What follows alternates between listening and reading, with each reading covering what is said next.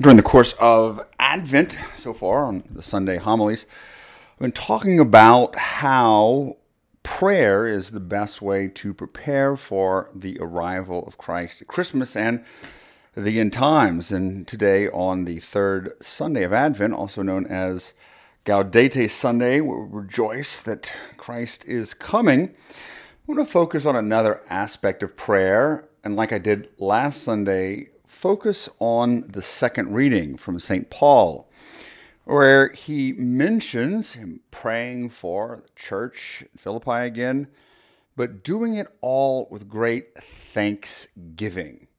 And so this prayer of thanksgiving is an essential element of all Christian prayer that I want to focus on today. And so when we give thanks to God in prayer, we are basically rendering gratitude to Him who is the giver of all good gifts for what He's given to us in our lives, gifts great and gifts small. I mean, ultimately, recognizing that everything we have, creation, our lives, is a gift. We don't deserve it, and it is here purely out of love. But in our culture today, and I'm sure possibly in cultures previously, it's so easy to take for granted the giftedness of creation, all the gifts that we have, because so much is provided for. I mean, every need is met to a great degree.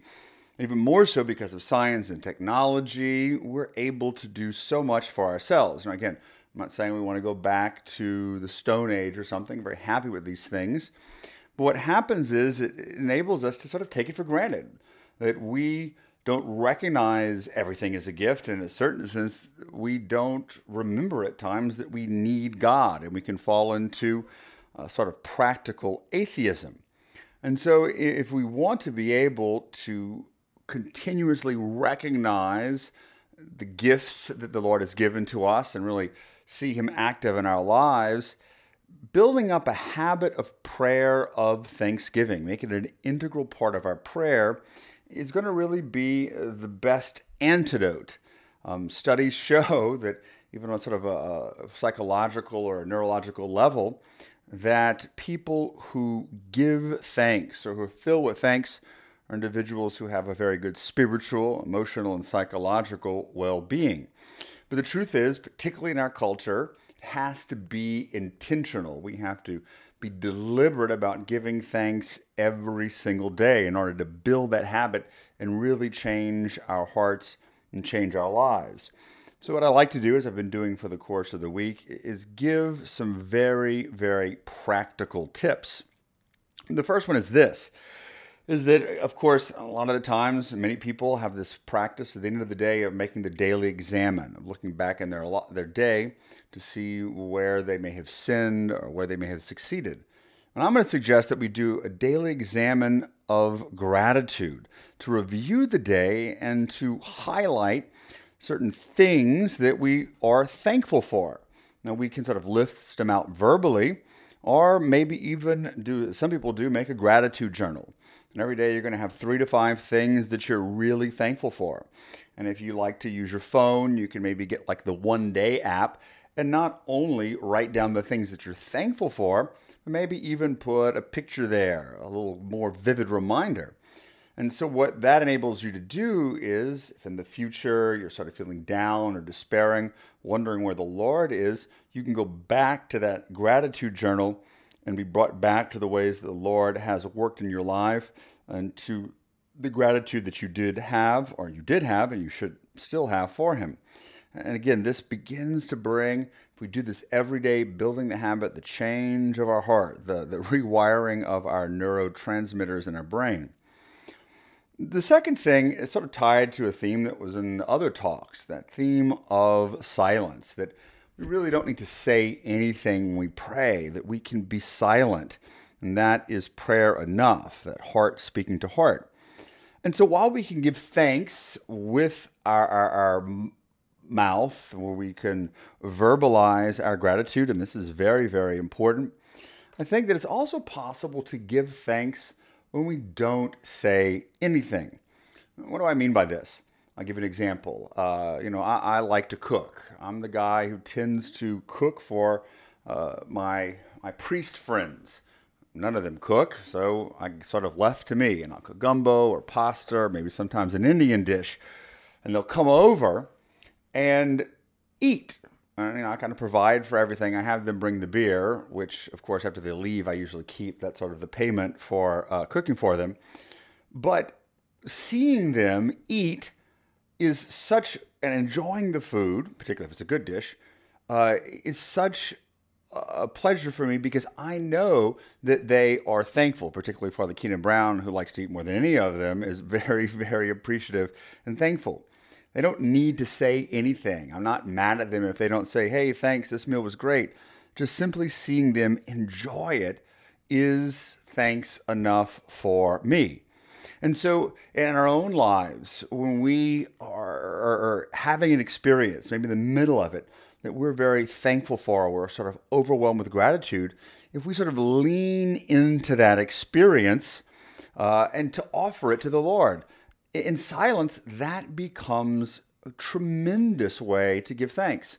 Imagine looking at a beautiful sunrise and the heart moves and we're just so grateful and thankful for the day. That in itself is a prayer, giving thanksgiving in silence. But third and finally, and most importantly, the perfect summation of all of our thanksgiving and gratitude as Catholics is found in the Eucharist, particularly the celebration of the Mass. The word Eucharist comes from the Greek word eucharistein, which means thanksgiving. So every time that we come to Mass, we offer the Mass, we celebrate the Eucharist, we are giving the perfect thanks to God. And so when lay people come in the pews, it's this wonderful chance at the beginning of the week to thank the Lord for everything that He's done for us in our lives or for the course of the past week. And of course, priests can and must engage in that too, priest and lay people together. One of the things that I see a lot of the times is people come and they say, Father, I don't get anything out of Mass. Well, the problem is you're not really here to get anything out of Mass. You are here to give, and particularly to give thanks. And I really think that this is one of the bigger issues, that Mass seems to sort of be in decline, or Mass attendance, is because people are coming and just sort of sitting through it and not really doing what they're supposed to do and to give thanks. I really believe that we can get in the habit of giving thanks before, during, and even after Mass for the gift of the Eucharist in particular, then we're going to see our attitude, our love, and our understanding of the Eucharist and the Mass change. Because we're going to realize that the Eucharist is the greatest gift of all. It's Jesus giving Himself to us as our food under the appearances of bread and wine. And so the greater the gift, the more thankful and the more gratitude we should experience. And so sort of summing this up, that last point kind of ties into an observation I like to make, that generosity and that gift that is given to us here, particularly by God, but I guess in a certain sense by anyone, is inherently linked to gratitude. What do I mean by that? Let's look at our lives and think of the gratitude that we maybe have experienced for tremendous gifts. It could be a gift that we've perceived coming from God, or a gift that someone else gave to us. And we experience that gratitude. Not only does it go up to the Lord, but we also see, or we normally see, a desire to give more generously out of gratitude for what has been given to us. Now, I see this all the time working in campus ministry. So many wonderful benefactors who support the ministry. Cannot tell you the number of times that people have said, Father, I like to give, I want to give, because I am so thankful for what the Lord has given to me. And so it is a way to pay it back, that receiving the gift, being thankful for it, prompts a greater generosity, a greater desire for us to give to God and to others. And so this is, I think, thanksgiving and prayer really, really helps us to prepare for the arrival of Christ. because if done correctly, if we recognize the great gift that is given to us, particularly in Christ during this Advent season leading to Christmas, and we're more thankful, then it's going to increase our generosity. And generosity to God, generosity to others, generosity to the poor and to the needy, because we realize the great gift that we've been given. And so it really helps us to enter more into the Advent season and into the Christmas season, realizing that we're not really here to receive. That's not the primary thing, but to be more focused on giving.